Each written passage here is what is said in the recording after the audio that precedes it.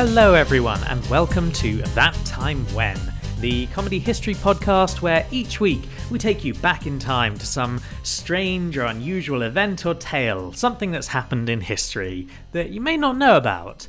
I am your host for this week, Barnaby King, and joining me as ever is my lovely co-host, Amelia Edwards. Well, hello there. Hello there. You're wearing a fantastic yet unseasonal Christmassy Wonder Woman jumper. It's still January. Yeah, it's very cold. We had our first snow yesterday. We did. And our rabbit went out in it, and he did not like it. He did not. Too chilly for him. And speaking of our rabbit, regular listeners will already know about Lombardi, our little bunny who occasionally interrupts our recording because he wants to chew on the cat flap that we have installed so he can go out in and out freely. He's a good boy. He's a very good boy, yes. But you and I know that, generally you want to have more than one rabbit. That's true. And we have... Sorry. Oh, I was going to say that the RSPCA recommends that you have two bunnies. Yes. The reason why we're comfortable with only having Lombardi at the moment is simply because you work from home most of the time, so he is not lonely. Yeah, and we have been trying to get another rabbit for him. We have. It's surprisingly difficult. Well, between the pandemic and... Well, just more pandemic, I guess. That's true. It's a lot of different pandemic things, isn't it? Every time lockdown lifts, we try to get another bunny. Yeah, so we've been in touch with people, and it's surprisingly difficult. And wouldn't it just be great if there was an easier way to get a hold of a rabbit friend for Lombardi? Okay. Like what? Well, perhaps we could find a woman who could give birth to a new rabbit. I don't think I'd want that rabbit. How dare you? Those poor bunnies. No, I don't want human-spawned bunnies. That sounds creepy. Well, it is pretty creepy, but it is something that happened. No, it's not. Well, sorry. Okay, that's the end of this episode then. Yeah, fair enough. Goodbye, everyone. Goodbye, everyone. No. So this week, I'm going to tell you the story of Mary Toft, a woman in 18th century Britain who is famous for the fact that she gave birth to rabbits, or at least that's how it's kind of portrayed. The truth is a little bit more grim. I'm sure. And I'll tell you right now, obviously, this was a hoax. This was not real. Humans cannot give birth to rabbits. Thank God. I was thinking for a moment this was too much like the beginning of Stuart Little, the book. Yeah, no. This is nothing like that. This is the story. Like, she is famous for this being a medical hoax. Okay. But there's a lot of interesting sort of context around it, and there's some added stuff which I'm going to talk about in the latter half of this episode, which was brought to light for me by Professor Karen Harvey, who wrote a paper about Mary Toft. Okay. And I believe she's actually written a book about her as well. I think this is like her field of expertise. So thank you to Professor Karen Harvey, but it does make the story take a really dark turn. So we'll start off with the lighter stuff, I think. I'll let you know when we're getting to the darker side of it. And hey, if you just want this to be a happy little story, you can stop there. So Mary Dana, as she was originally known, was born circa 1701. Later on, she married Joshua Toft, who was a journeyman clothier. And journeyman, for those who don't really know, it's a sort of like if you are some sort of craftsman or artisan, if you're a journeyman, you've kind of got your tools, you wander around, you don't really have a place that like your own business, but you'll go to places and do work for people. It used to be like the typical thing to do when you'd finished an apprenticeship would be you'd become a journeyman, and then eventually you get high enough in your guild that you get to settle down and become a master. Yeah. So we're talking about people who are members of the lower classes. Mary herself was a servant, and she worked in a hop garden. Okay, cool. She was also known to be illiterate. This is something that comes into play a little bit later on. Okay. But we're talking about someone who is definitely disadvantaged at this sort of time. But this is a time of a lot of change happening in Britain, which I think you'll be well aware of. Yeah, we talked on the last episode we did about how much happened in the 1700s. Exactly, yeah. And this is time of the Enlightenment. Industrial Revolution is not really, but it's on its way. It's on its way. I think we're already into the agricultural revolution that kind of predates the Industrial Revolution, but had to happen for Industrial Revolution to work out. And also printing presses. Oh yeah. Yeah, which becomes important because it means that newspapers become a thing. True. I take it you're thinking steam-powered printing press rather than the invention of the printing press by William Caxton. No, not talking about that. 1390, whatever. Yeah, but newspapers were a really big thing in Britain. Oh, they were so important. Yeah. By the time in 1777 that France had its first newspaper, London had 300. Oh my gosh, calm down, guys. Yeah, the Swiss writer César François de Saussure. Nice name. Great name. He described the British as great newsmongers and observed that British workers would frequently visit coffee houses just so that they could read the latest newspapers and catch up with all the stories and gossip and everything like that. Wonderful. And it kind of makes sense because this is also the era that sees kind of traveling freak shows, curiosities and gimmicks being really popular. I mean, we've talked about Daniel Lambert, for instance, who showed himself off. And it's that sort of person. This was an era where that was becoming like a really big thing. Okay, so we've got all these London people who are apparently making enough money that they can amuse themselves. Yeah. By doing things like buying newspapers and coffee and going to see people like I don't think they were buying coffee. I think they were just going in for the newspapers. It's a bit like going in for the free Wi-Fi nowadays. I mean... Well, not nowadays, but in the normal times. I do see what you mean, but coffee houses were somewhere that people did have to sit and drink coffee. I think they wouldn't just let you wander about. Yeah, probably. People were rough sorts. But you can tell that people are kind of like... They are into their news, their gossip stories, all their tabloid journalism. Wonderful. And this is kind of why Mary Toft became as popular or as well known as she did. Okay. Because she was one of these curiosities.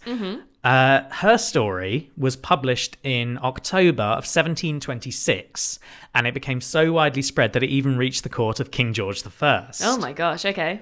So Mary was living in Godalming, which, for those who don't know, is an area in the county of Surrey, which is fairly near London. Nowadays, it's very well off. At the time, I think it probably was too. It was, historically part of the wool trade.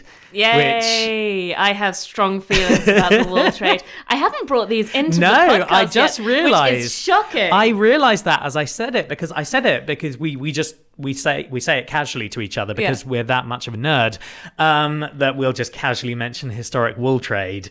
But yeah, I think this is the first time we've talked about it. I was planning on doing something about Francis of Assisi, and when I do, I'm going to get full into my nerdiness about the wool trade. Brilliant. You guys don't know how important the wool trade was, but it was everything. So yeah, like Surrey and Guildford in particular, which is kind of, you could almost call it the capital of the county. Yeah. They were quite wealthy. Godalming is a much smaller place, fairly nearby to Guildford. Yeah. And this is where Mary was living. And in September, she unfortunately had a miscarriage. Okay. But nevertheless, it was noted that she still appeared pregnant. Okay. This isn't actually that unusual. No. But it was something that was noted at the time. Okay. Especially because sometime later she went into labour again. Okay. And this time, she delivered what was described as parts of an animal. There was a doctor who described the sort of amalgam that she produced as a liverless cat. Okay, so hold up for 1 second. Yeah. Because you said this gets dark. Yeah. Is this now? No. Is it now this gets dark? No. This is surprisingly, this is still the good-humoured part of it. Great. Okay, so there were birth defects that might produce something very strange. Possibly, but these were pieces. Oh. Like, even though she's described as the woman who gave birth to rabbits, she only in a few instances is said to have given birth to whole rabbits. Okay. And they were dead, I'll tell you that now. Okay. Mostly it was bits and pieces of animals. Right. This continued over like ensuing weeks and months even. She continued to give birth to bits and pieces of animals, and this was most notably rabbits. Okay. Which is why she's kind of known as the woman who gave birth to rabbits. You're looking at me with horror. That is a horror story. I mean, it is. Okay, so it is. If we imagine that this wasn't a hoax perpetrated by her, Yeah. imagine if somebody did keep giving birth to bits of animal. That would be horrific. Yeah, and we'll get to quite how horrific this is later on. Okay, great. Her story, though, was confirmed by her mother-in-law, Anne Toft, who was a witness to the birth and also a midwife. Okay. But she was an unofficial midwife. She wasn't recorded in the parish records as sort of being a licensed midwife, as it were. She was an unofficial one who helped out the poorer people in the area. Okay. And she had experience because she'd had 12 children over 23 years. Oh my God, she's Nanny Ogg from Terry Pratchett. She kind of is, yeah. Yeah. So Anne, being like, you know, there's some sort of miracle happening here, even if it's a bit of a gross one, sent bits of flesh oh my God. to a doctor and midwife in Guildford. Right. A man by the name of John Howard. Who opened up and was like, oh my God, what is this?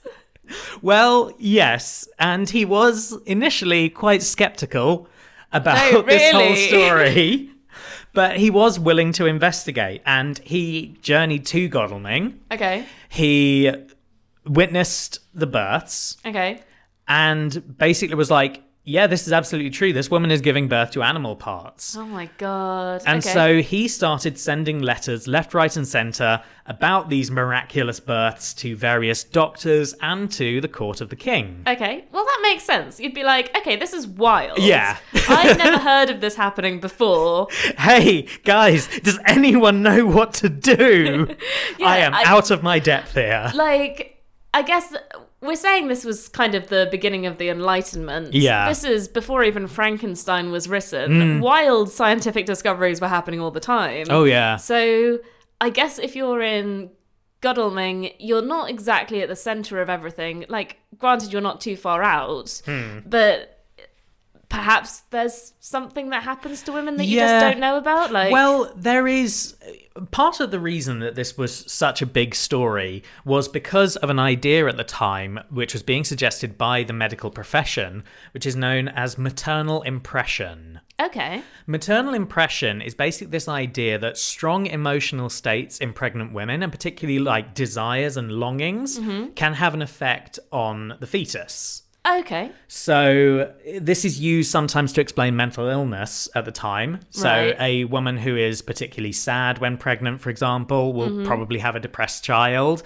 And you kind of, because nowadays we see that there are genetic links in mental illness, you kind of got a bit of a not self-fulfilling prophecy, but you know. Yeah, well, you can establish a causal link, but have it for the wrong reasons. Exactly. So you've got this woman who suffers from depression. Her child grows up to suffer from depression, and you go, well, she was really sad when she was pregnant. So, yeah. I guess that makes sense, because people could see that, for example, women who exerted themselves way too much when they were pregnant were probably more likely to miscarry and things like that. So they were probably just working off kind of like gradual observations on that kind of thing. But they also expanded this further to include things like what they would call birth defects. And Mary said that when she was 5 weeks pregnant, she was in a field and she was startled when a rabbit ran by her. Okay. And she developed a bit of a longing for rabbits. I can't really tell if she just wants to like have one as a cute, adorable pet or to eat it. Okay. It's a bit unsure. At the time, she would not have eaten rabbit very often. Yeah. Okay. Because she's poor.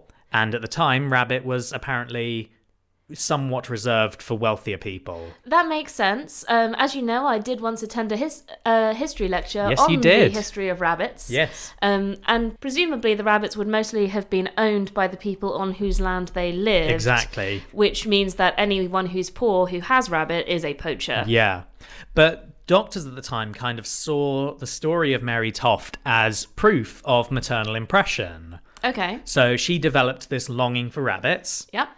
And as such, she later was giving birth to bits of rabbits. Okay, I'm just going to pause you there because as far as I'm aware, women who are pregnant tend to get weird and mysterious cravings a fair amount. Yep. Or anti-cravings. For example, our friend Adele, shout out to Adele, who's awesome, Yay. is currently pregnant and didn't want to drink tea for months. And she loves tea. It's her favourite thing. Well, but presumably, if, say, one got a craving for coal or to lick nails, which I think is a thing that people sometimes get when they're pregnant, they aren't giving birth to coals or nails. No, I think it's more the fact that this is in accompaniment with having been startled by a rabbit. Okay. This situation creates the longing. That's how they're kind of seeing it. They don't see it as a craving, but as because her mind, like, she sees the rabbit, wants the rabbit, and that becomes like part of her mind, basically. Okay. Now, so I'm finding this quite interesting because often the whole startled by a rabbit thing comes up in witch trials as well. There is quite a lot of crossover between this story and witch trials. And there's only about, 150, 200 years between the ends of the witch trials and this story happening. Yeah. So maybe there is still a kind of subconscious thing going on in the community about being startled by a rabbit when you're in a vulnerable state is a really bad thing. Yeah. I hadn't thought of that, but yeah, I completely agree with that. That sounds like it could be accurate here. Okay. But anyway, back to the main story itself. Okay. Henry Davenant, a member of the King's Court, was sent to investigate, and he wrote letters to the King's surgeon, who is a Swiss doctor by the name of Nathaniel St. Andre. Why does everyone have such good names today? I know, right? It's Nathaniel great. St. Andre. Yes. Saint Andre? I don't know. Nathaniel St. Andre received a lot of letters from various doctors. We have here a letter that John Howard, the Guildford doctor, wrote, which is, "Sir, since I wrote to you, I have taken or delivered the poor woman of 3 more rabbits. Ooh. All 3 half-grown, one of them a dun rabbit. The last leaped 23 hours in the uterus before it died. As soon as the 11th rabbit was taken away, up leaped the 12th rabbit, which is now leaping. If you have any curious person that is pleased to come post, may see another leap in her uterus, and shall take it from her if he pleases, which will be a great satisfaction to the curious. If she had been with child, she has but 10 days more to go, so I do not know how many rabbits may be behind. I have brought the woman to Guildford for better convenience. I am, sir, your humble servant, John Howard." Wait, when he's talking about the rabbits leaping, is he suggesting that they're kind of like kicking in her womb, like when you can feel babies do that? He is, yes. What? Yeah. Okay. Yeah. So, of course, everyone becomes really interested. Yeah. Including the king. Yeah. And he sends Nathaniel St. Andre and the secretary to the Prince of Wales, Stephen Molyneux, to investigate. And while they were there, they weren't actually present, but while they were around, Mary Toft delivered a rabbit torso. Okay. And St. Andre used this opportunity to run some tests of his own. Right. He assessed whether or not the rabbit had ever breathed. Okay. And he did this by floating the lungs in water, because if the lungs had never inhaled, then they wouldn't contain any sort of pockets of air and would sink. That's fascinating. Yeah. That's a wild way of thinking I would never have thought of. I know, right? But he did kind of demonstrate that this rabbit had breathed. Okay. Despite this, he still seemed convinced that this was true. And his conclusion was that Mary was indeed delivering rabbits and that they were growing in her fallopian tubes. I don't know why he thought this. Oh, man. People had no idea of what was going on. They really didn't. I don't know about you, but whenever I deliver myself with parts of rabbit, it's effectively an ectopic pregnancy. Right? Like, this just kind of goes to show how mad the medical profession was in the 18th century. We've come a long way. We have indeed. So in John Howard's letter, you saw that he said that he'd moved Mary to Guildford for better convenience. Yeah, all right. She then gets moved to London for even more convenience of the interested doctors. Sure. And a lot of people start getting behind her story. Okay. There were some who were skeptical, thank God. Good. And they decided to sort of perform their own investigations. This included a doctor by the name of Cyriacus Ahlers. Okay, how do you spell that? Cyriacus. Okay. And surname Ahlers, Ahlers. It's a great name. Is he I don't know. German or something? I don't know. I suspect he was German. So. Oh, no, yes, he was. He was German. There yes. we go. Yeah. So I'd assume that the reason for the interesting first name is because people used to still give themselves Latin names. Yeah. In order to be able to publish more widely. Yeah, he was a German doctor because that was actually somewhat important later on. He was a surgeon and he feigned belief in the story in order to get close to Mary. Clever man. So that he could casually ask for specimens to dissect. Yeah. And he found that the rabbits had previously eaten straw and grain. And he was like, "Woman, are you putting straw and grain into your uterus? Or even worse, your fallopian tubes?" Yeah, that's grim. Yeah. Despite this, he was like, yo, these rabbits clearly were hopping about before they were inside Mary. Okay.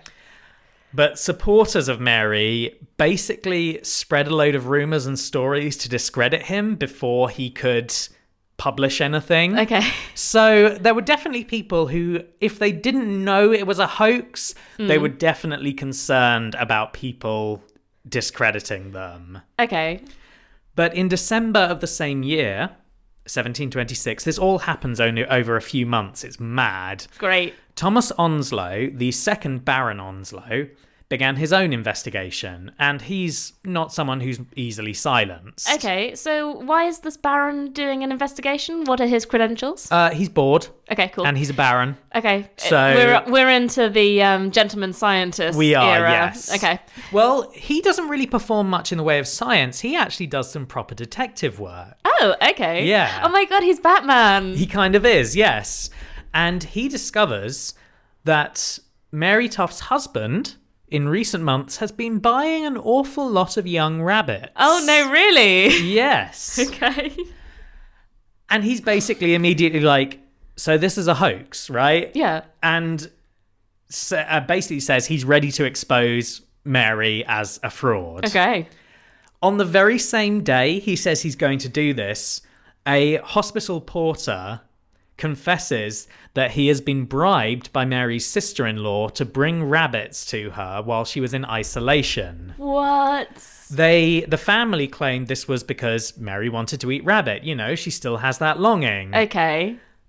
But the doctors don't believe. They're pretty pissed off. Yeah. Because you wouldn't be smuggling the rabbit in. You'd be like, could I have this? Yeah, as exactly. Food? They get angry, get a bit threatening to perform surgery on her. Ooh. To like, we'll put this to bed once and for all. Of course. And at that point, Mary confesses that the whole thing is a hoax. Because you don't want people doing surgery on you in the 1700s. Yeah. So the story became really even more popular. Okay. Because the medical profession was not hugely respected at the time. Okay. In particular, because there were a lot of German doctors and surgeons coming over and joining the King's Court, and English exceptionalism kind of strikes again, and people are a bit like, what do these German doctors know? Yeah, we have to point out at this point that George I was German, which is the reason why he's got so many German physicians coming over. Yeah. But yeah, it must have been a bit tense. It was. And many doctors became laughingstocks. Yeah. There are prints and cartoons depicting things like there's one where Mary Toft kind of has a sort of almost Virgin Mary appearance. Okay. And there are lots of very credulous doctors sort of looking at her amazed like it's the birth of Christ. And there are rabbits hopping around the room. That sounds great. Yeah. So, as I said, this was putting to bed some of the things like maternal impression. Yeah, okay. Now, here's the point where the story gets a bit dark, because Professor Karen Harvey points out that really this story, it barely features Mary Toft, really. That's true. She is the central figure, but she doesn't really have a voice in the story. Yeah, she's being operated on by doctors who are moving her about. Yeah. So Professor Karen Harvey kind of wanted to switch this up and get an idea of Mary Toft as an individual. Cool. And her own motivations behind it. Because the sort of accepted version is, she wanted fame, she wanted money, so she did this hoax. Right. But there does seem to be more to it than that. The source we have for Mary's role in this whole hoax comes from 3 confessions she gave. Okay. There are transcripts of them, and there are multiple versions, because there are versions that are kind of verbatim, so it's like actually what she says at the time, and then there are versions which are kind of cleaned up and sent to the courts because she was arrested for fraud, basically. Yeah, okay. And even though the sort of transcription style is different from today, it can be translated. Okay. So what we kind of have first is that the interrogation of Mary was brutal. Really? It took place in a bridewell. Oh, God. So it was basically in a prison. Yeah. She had very high-ranking men, sometimes up to 10 of them, in her small cell at a time. Okay. Basically shouting at her. And when I say, they threatened to perform surgery, they basically just threatened to torture her. Yeah. Yeah, it is grim. I have actually been to look at the size of cells in a bridewell. Yeah. You can go to the Norwich Bridewell Museum in better times, and they have a completely intact version of one of their original cells, which is very cool. I haven't actually been to it. So. No, it is well worth going. We're going to go when it opens back up. But basically, to give you an idea of the size of the cell, if you imagine the size of your average public toilet's cubicle. Oh, wow. It's about that. It's tiny. Yeah. A little bit extra maybe, but that's kind of the length of it. Yeah. Wow. Yeah, it's very, very small. There's enough room in it for a bed and a pan, and that's about it. So this is a very cramped space with some very high-ranking people. And as we pointed out, Mary is... She's vulnerable. She's very vulnerable. She's exactly like the people that we talked about being in bridewells before in our episode about Daniel Lambert. Yeah. So there are a few things that we can kind of get from the confession. And this is part of the reason that these are really important sources, because I mentioned before Mary was illiterate, so it's not like she has sort of diaries or anything where she's talking about this. This is really her main voice in the story. Yeah. So when we look over the 3 confessions, Professor Karen Harvey applies some analysis to them to kind of determine which bits are true, which bits are likely made up, or what sort of emotional state she was in at the time. Yeah. It's actually really interesting. She uses a technique by modern forensic psychologists in analysis of witness statements called criteria-based content analysis. Okay. And using this, she concludes that Mary Toft's confessions meet the criteria for being statements of memory, not statements of fantasy. Okay. And this is important because Mary basically says, this was not my idea. Okay. She attributes it to basically one of 2 individuals. In the first story, she talks about a knife grinder's wife. Okay. Who basically threatened to put her up to the whole business. Right. And in the second and third confessions, basically reveals that it was her mother-in-law, Anne Toft, who had this whole idea. Yeah. And kind of threatened Mary to go through with it. Okay. And this is, I mean, it's interesting for a couple of reasons. Firstly, her initial sort of idea of this knife grinder's wife, like at the time, you can kind of see that this is a person who is scary. Yes. Like, she's got access to a lot of knives. Exactly. And Professor Harvey kind of infers from this that Mary is afraid of her mother-in-law. Yeah.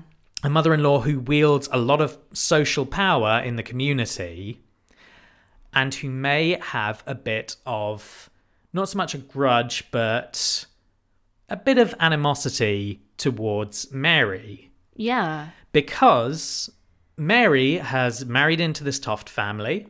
We know that Anne Toft, very fertile, has 12 children. Yeah. Mary had one son and had, by the time we get to this story, I believe it's her third miscarriage. Oh my God. Okay. So she's not really standing up to the family traditions and having lots of kids. And this is a time when very much, like, if you are in a large family, that is important. Yeah. It is important that you continue the bloodline.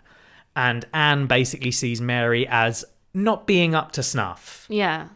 So Mary has her miscarriage, and it's really tragic, actually. Like, the way she describes it, it basically looks like she was traumatized by her third miscarriage because it was so violent. Yeah. Yeah.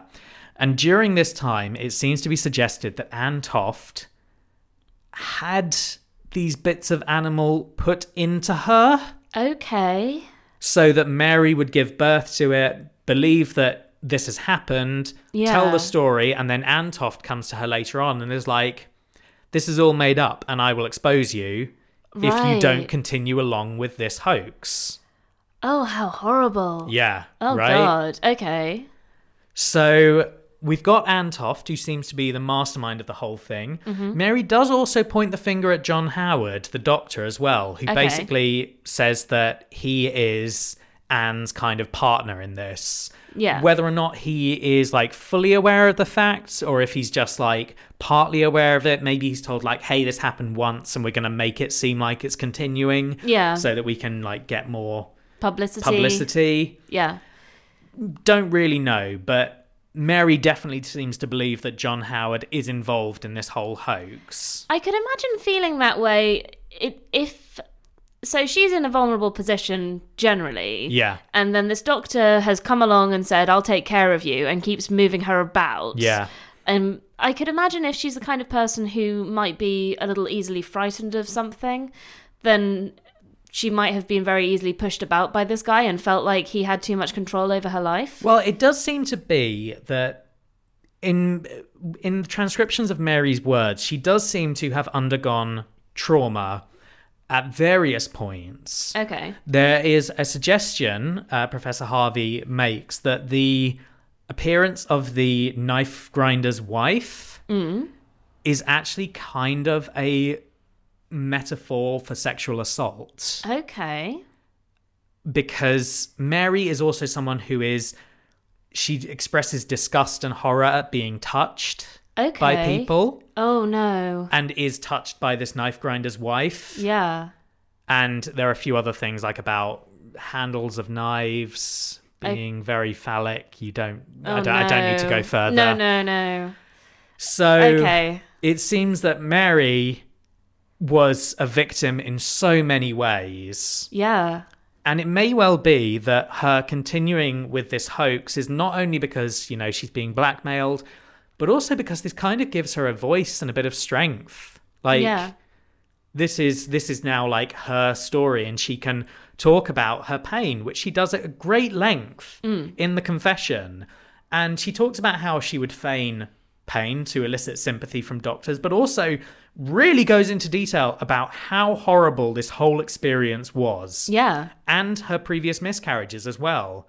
And this is kind of important because she doesn't need to talk about that. No. That's not relevant to the case at all, but she wants people to know, this is horrific and no one talks about it. Yeah. Actually, that's a really important point because I suspect there probably was a lot of taboo around miscarriages. I know that from reading other women's experiences that it is still considered pretty taboo. Yeah. And imagine taking that and putting that in the 1700s. It must have been really something you didn't want to talk about, especially when all of the blame for this would be put on the mother and not really fate so much. Absolutely. And this is also a time where you're going to have, like, at a birth bed, you've got a lot of women around you. Yeah. And many of them are basically going to be judging you. Yeah. Like, it's awful. Like, Mary continues to talk about how, like, early in her miscarriage, she was offered support and it was all nice. And then otherwise people showed no sympathy or concern and it just kind of, like, faded really quickly. Yeah. And it's really horrific. Like, I realize at this point this episode has become way less funny because this is just the saddest story we've ever covered. It's so sad, and I kind of wanted to approach this story from this direction because typically the way this story is told is very light-hearted, and it's, you know, she's giving birth to bunnies. Look at how these doctors are believing her. Oh my God, it's a hoax all along. She's a mad, tricky woman who's making things up for attention. And instead, like, Professor Harvey kind of talks about how this was awful. Yeah. And painful. And, like, it doesn't sound to me like this was anything of Mary Toft's, like, design or really her consent. Yeah. Like, it's just tragic. I think it's probably important that we've done this story, though. Yeah. Because often, I think, when we talk about female characters from history, we want to talk about the fact that there is this idea that women throughout time are just downtrodden and don't get to do anything. Yeah. And we like to talk about all these interesting people who have done a lot. But every once in a while, we do have to balance it out by the fact that the majority of people won't have had a great time in history. And you do end up with people like Mary Toft and like Robert Burns's wife, who we talked about the other time, who like gets a little bit downtrodden, perhaps. Yeah. Although, granted, Robert Burns's wife didn't seem to mind the way that he behaved, but you know what I mean. Yeah. I mean, I'm kind of... Part of me would like to kind of go back to being really, like, positive about this, but when I was reading about it and researching it, it was getting me down, and now that I'm talking about it, it's getting me down even more. You are looking heartbroken. I'm feeling heartbroken. I think it's kind of like actually saying it out loud kind of as like, wow, that really solidifies how awful this was. And I'd wanted to do this story because I knew the sort of light-hearted version. I thought, you know, this will be really fun. Yep. I saw Professor Harvey's paper and I was like, this is an interesting take. Like, before I'd read the whole thing, it was like, hey, I'm going to focus on Mary herself and her own experience rather than just the story of the hoax and the doctors and the men around her, basically. Yeah. And then, you read on and it's just like, wow, this is some really bad abuse going on here. Yeah. Yeah, so I don't know how to go back to making this funny. Okay, I think that what we have to do is call an end to the story itself to say thank you all so much for listening. I will try and do a more lighthearted one next time. Yeah, I promise my next one will be lighthearted. Wow, this has really got to me. It really has. I think what we need to do is we'll say goodbye to our listeners and then we can go and give Lombardi a hug so you can feel better. I think so, yes. He's right, right down here next to me. Hey, boy. What a good boy. So thank you so much for listening. If you want to follow us, you can do so on our Twitter at thattimewhen4. Or you can email us any suggestions at ttwpod@gmail.com. Yes, and email if you would like us to steer away from such sad stories in the future. Tell us if you want to have less of a bummer time. I feel so guilty now. It's fine. I'm going to keep going through the thing. Thank you to Kevin MacLeod for the theme song and any other music Barnaby puts into this episode. And once again, thank you for listening. Hopefully you'll have found it interesting, if a bit sad. And we'll come back with something a little bit chirpier next week. Yeah, less comedy this week, comedy next week. Bye.